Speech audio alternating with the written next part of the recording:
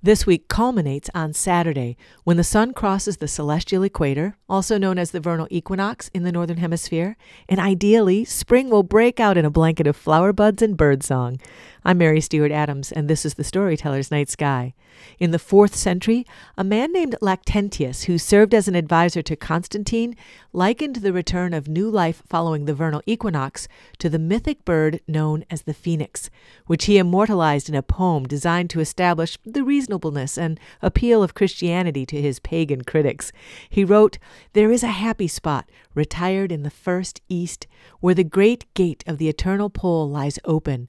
It is not, however, situated near to his rising in summer or in winter, but where the sun pours the day from his vernal chariot."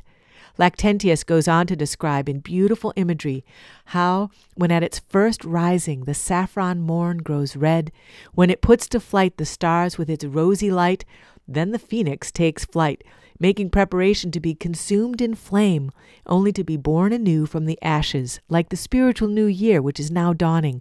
But the festivals of spring renewal aren't tied solely to the return of the sun. A proper witness to this return must also be present, and that witness is the moon. When the moon comes to full phase for the first time after equinox, then the spring festivals can be celebrated.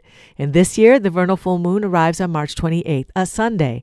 This means that Easter is a whole week later, on the first full Sunday after the moon comes full. For even though the moon is a lesser light, it's still intimately involved in setting festival dates in the course of human destiny. From Harbor Springs, I'm Mary Stewart Adams.